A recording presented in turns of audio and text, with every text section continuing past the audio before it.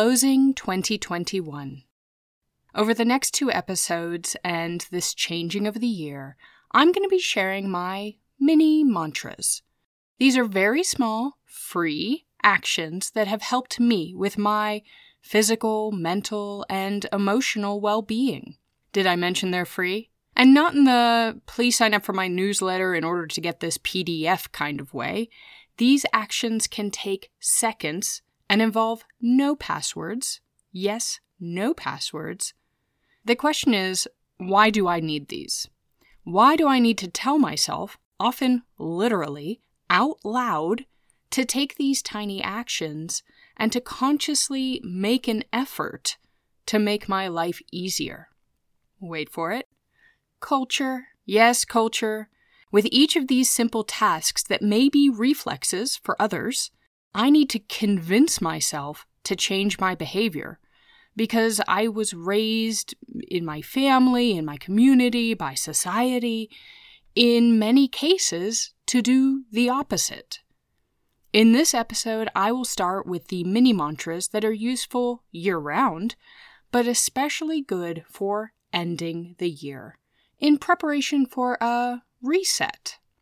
So, let's go ahead and start the conversation. Today, it's just me and you. This is Balancing Cultures, and I'm Megan Kitchen. Let's get started with the first mini mantra, which is mute the chat. I'm so thankful for technology as someone who lives away from friends and family, and the chat apps I have been key in staying connected over the years, and especially during this pandemic era. But as a 30-something who grew up as the world was growing into the use of the internet, I feel like that frog in the story about the pot of warming up water. Have you heard this one? It's about if you put the frog into a pot of boiling water, it'll jump right out. But if you put a frog into regular water and heat it up slowly, the frog won't notice that suddenly it's sitting in boiling water. This is how I feel about the communication tools we have and the connectivity we have with technology these days. I feel like the expectations that we are constantly available grew slowly around us, especially for my generation. You know, we grew up with the internet starting to take place in the regular household. It wasn't just for government agencies and NASA or whoever else. We had a family computer. We had email. We had AOL. We had chat rooms and MySpace. Then when I was at Penn State University, Facebook was developed. And we were one of the first universities to have access to this. And I'll tell you, it looked very different back then. The same in a lot of ways, but different as well. And that started a whole new world of connectivity. And so now I sit here in an era where it's hard to connect in person, and I am thankful that we have this technology to connect even with people who are local to me, but I can't see in person as much as I used to or as much as I want to. Though even that is changing. I have taken on a bit of my introvert side, and I'm appreciating some time to myself these days, which leads to this realization that connectivity is great, but sometimes there's too much connectivity. There's too much of this availability, and there's too much pulling at me in all different directions for my attention and my mental bandwidth. And so I look at my phone and I look at the chat apps that I use, and I think, do I really need to be on call for all of these conversations all the time? I check my phone enough that if it's something relevant to the day, I'm going to read it. But do I need it in real time? Do I need the parent group from my son's school that's specific to a regional cultural group that talks mostly about what grocery store can I buy canned pumpkin in? Is that something that I need to have access to all the time? And do they need access to me all the time? No.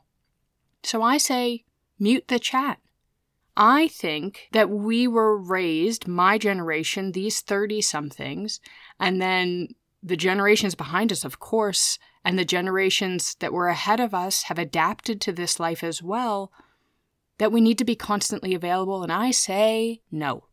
So what I did, my mini mantra that I threw out there for myself, because I'm challenging the culture I grew up with, I went through all of the chats and decided which ones could be muted. Now, with a lot of the chat apps available, you can mute for a couple hours, you can mute for a day or a couple days, or you can mute indefinitely. And I recommend that you use those tools to your advantage. If you need to get work done, mute everyone. But you can also decide that on the weekends you're going to mute anything work-related. You can decide that over a winter break or a summer break, you're going to mute anything school-related if you're a parent. And of course you can decide in the end if you even want to be a part of these groups, because that's the main thing I'm really talking about here, are the groups. When you get into a group chat, I also encourage you that you don't need to be the first one to answer all the time. I'm mostly talking to myself now. Because I do feel like if I have an answer to something, or if I have feedback on the question at hand, why not give it and give it freely? This person is asking for something, I can give it, I can be helpful in that way. But on the other side, I found myself, before I was muting chats, giving answers the second things were asked all the time to every chat. And I'm a part of several chats.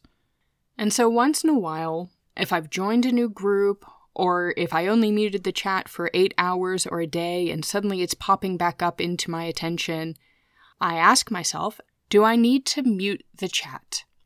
Is this a chat that I want to actively participate in real time, or do we need a break? Once in a while, it's okay not to be readily available. And so now, at the end of the year, I encourage you to take inventory of your chats. Decide what should be muted for a minute, for an hour, a day, forever. And maybe if there's some chats you should just leave. It's all up to you to make the start of the next year a little bit lighter. Go ahead, mute the chat. Now the next mini mantra is a 2-for-1 deal. It's 2 different mini mantras that often end up coming together. One thing at a time, and get hands-free. I'm the type of person who likes to multitask while brushing my teeth. Now, I don't want to skip on dental hygiene, so I make sure I do my 2 to 3 minute teeth brush. Toothbrush? Teeth brush. Doesn't matter. I make sure to get the full time in there. But 2 to 3 minutes is a lot of time to just be staring at myself in the mirror, and I don't need to be staring at myself in the mirror. So, I start my electric toothbrush, which has a self-timer in it, and I start moving. I walk around the house, I pick up toys, I load something in the dishwasher, I grab the laundry basket, I take it to my bed, I take that thing that needs to be mailed from the kitchen counter all the way to the front door. I'll even stick a stamp on it if I can get my elbow in the right place to hold the envelope still. That's right, I am a toothbrushing multitasker. And where does this come from? I don't think I can blame my mom, though I'm sure she's a multitasker as well. She's a mom, she's a teacher, she likes to get things done. But I think this cultural habit, we'll call it, this cultural habit comes from the American society that I grew up in. It's about getting things done quickly and efficiently often means multitasking. If you can do 2 things at once, do 3 things at once. Push it to the limit, get it done. And that's the mindset that I'm in. And I'm not going to say that this is gender-specific or parent-specific, but I have to say this became worse once I was a mom. Because being a parent is a full-time job.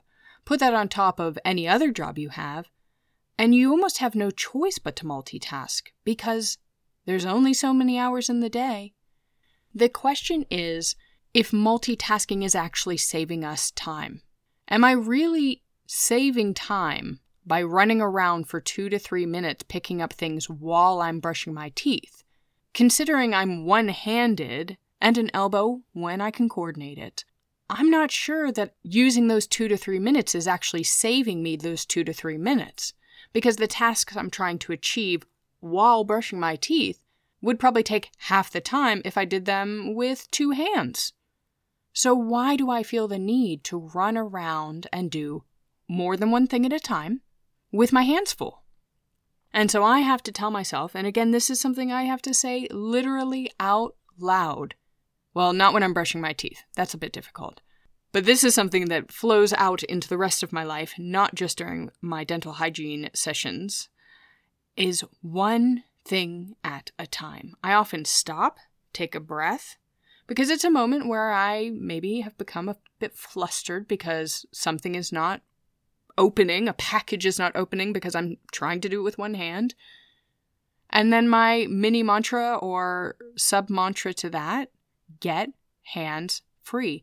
That one I say more often to myself because I literally will have my arms full walking around my home trying to get things back into place, thinking I only have so much time. I've got to go pick up the kids in an hour. I've got to get these things done. Or I've got an interview coming up. I need to gather these things up and put stamps on things before I jump into the recording booth. I always have a deadline and think, how many things can I crunch in before I get to that deadline? And I often, as a result, have my hands full of things. But that doesn't make me more efficient. And so I'll be walking around with my phone in one hand, because that's another habit I've got to break, is the need to constantly have my phone by my side. I'll have my phone in one hand, I'm trying to do something else with another. I remember I need to get a glass of water. Now that's another sub-mantra that we can't forget. Please, everyone go take a sip of water. Drink water. Not an official mantra, but drink water. But that's when I realize that I'm overwhelmed. I'm getting flustered because I can't accomplish something. And so I will literally put things down, sofa, bed, table, whatever's nearby, and say to myself, get hands free. Then I will look down at the things that were in my hands and decide, am I really being more efficient by doing all these things at once? Or can I just as quickly move through my space and through my tasks, doing these one at a time? And often, the answer is one at a time is the way to go. And so I gift you these mantras that maybe you need to be saying to yourself as well. Maybe you also grew up in a culture that favored multitasking and efficiency, even if that efficiency came at your own exhaustion. And I encourage you to take one thing at a time and, when necessary, get hands free. And sometimes I've done my self-inflicted mantra check. I'm doing one thing at a time, I got hands free, but there's still this little thing that can help me really focus on the task at hand. And it's the next mini mantra. Pull back my hair. I need to pull back my hair. Now, this will be different for everyone, but for me, the physical thing that distracts me is getting hair in my face. If I need to focus, the hair needs to get out of the way. Whether it be back in a ponytail, up in a messy bun, doesn't matter, just out of my face. Now for others, it could be another physical thing that's distracting you. Maybe before you start a task, you need to brush your teeth because the bad taste gets in your way, or the freshness gives you a kickstart. For others, it could be a matter of socks. Do cold feet give you cold feet when it comes to starting a task? Put on some socks. Grab some house shoes. Do you run a bit warm and you can't think straight when you start overheating? Well, take those socks off. I'm a barefoot person myself, but my husband, he's a wool sock all day, every day, even in the summer sometimes. Another thing to unpack for another day. But where's the culture here? Well, were you taught to listen to your body? To really be in tune with how your physical well-being or comfort impacts your functioning? I wasn't. If anything, I grew up in a culture where we were taught to take an ibuprofen and keep on trucking. Our physical well-being, and I'm not talking about my family culture, I'm looking at the greater society impact here. Health, from a physical standpoint and a mental standpoint, was not the priority. Again, it was about getting things done, moving forward, productivity. But the more I've lived in a different type of culture and become aware of the way different cultures approach life, I've become more in tune with the idea of being in touch with how I feel physically impacts how I feel mentally and emotionally, which then impacts my productivity and all the other things that we want to get done. And so for me, pull back my hair is a mini mantra that just reminds me that my physical comfort impacts how I move through the world. It impacts my mood. It impacts everything. And so something as little as making sure my hair is out of my face when I need to get something done, again, it's a free, quick task that can really change how things are for my whole day. The question is, what is it for you? Is it putting on socks, taking off socks? Is it brushing teeth? Is it the fact that you keep picking at that one little nail that just needs a trim? Go clip your nail. It's so interesting how easily we can get distracted by these little physical things that we think, I can ignore that. I can just let that go. No, we can't. We get distracted. Sometimes you just have to acknowledge the distraction and then remove it. Don't try and work through the distraction. I can't think of anyone who honestly that is the better path for them. If you are, go ahead and message me. But I think the majority of us, if not all of us, have something physical that we try and work through that would be better if it was simply addressed, if we took the time to handle it. Now, for some people, it might not take just seconds, and it might not be free. It might be a bigger picture thing. Maybe you need a different office chair or a standing desk.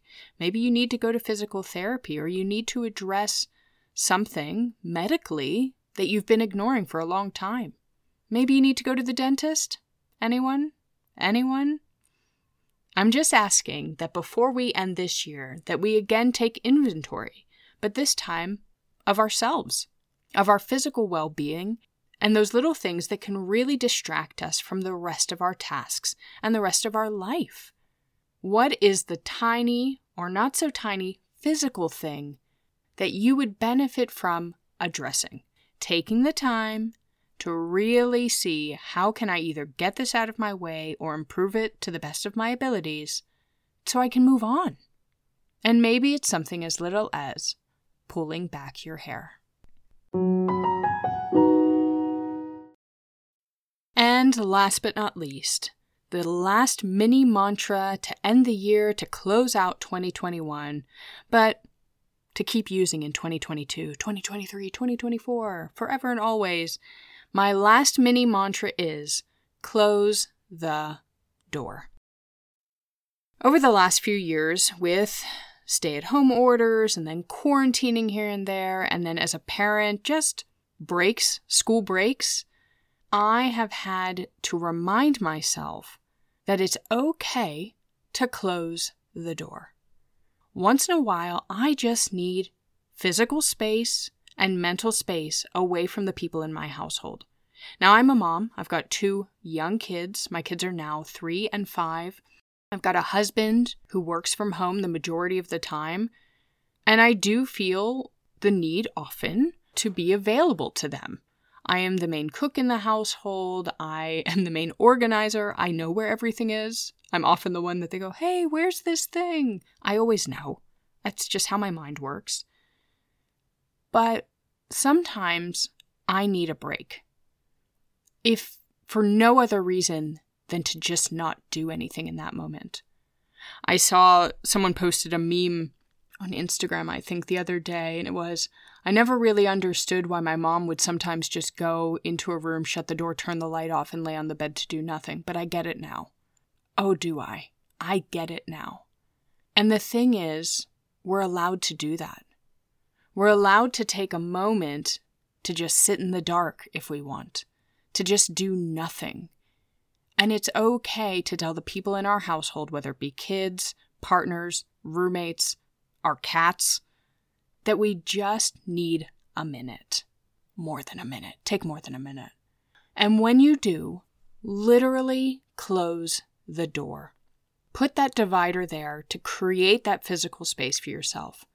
Because I've done the thing where I stay in the same room and I say, I just need to sit down for a minute. Or I go into the kitchen and say, I just need a minute to chop vegetables by myself. But I'm still doing something. And sometimes I need to take myself away from the situation entirely, even away from my own tasks, so that I can have a minute to just be. And whether that's around holiday time when there's a lot going on and the routines are a bit off, or in the middle of a busy work week when you've just gotten out of one meeting and you're about to go into another and you literally have 5 minutes to go to the toilet, grab a glass of water, just take a second. And maybe close the door in that instance is close your laptop. Create that physical barrier between you and the stuff. Just close the door. And while we're here talking about literal doors and laptops and computers and whatever other thing you need to close yourself off from for a minute, let's also talk about the figurative. Sometimes you just need to close a door, whether that's temporary or forever. And the end of a year is a great time to take that inventory and to consider, where do I need to be closing a door for my physical, mental, and emotional well-being? And what have I been taught that I need to hold on to but actually is not useful for me anymore? Whether it be traditions, values, habits, all the things that our families and our societies and our cultures have taught us to put on a pedestal that maybe is not bringing value to our lives, and we don't need to be doing that anymore. It's a great time at the end of a year to say, this doesn't serve me anymore, or this doesn't serve me right now. Because closing a door can do both. It can be that break that you need from the things that are piling up, or it can be a disconnection from the things that no longer serve you. And so the mini mantra to end the year, to end this episode, both literally and figuratively, is close the door. So those are the mini mantras to close 2021, to end the year. Mute the chat. Take one thing at a time. Get hands-free. Pull back your hair. And close the door. Now, next week's episode in 2022 will be mini mantras for starting the year. And I look forward to sharing a few more of the things that have been helping me feel mentally, physically, and emotionally more grounded in next week's episode. And I'll see you in 2022. Thanks for being a listener. This was Balancing Cultures, and I'm Megan Kitchen.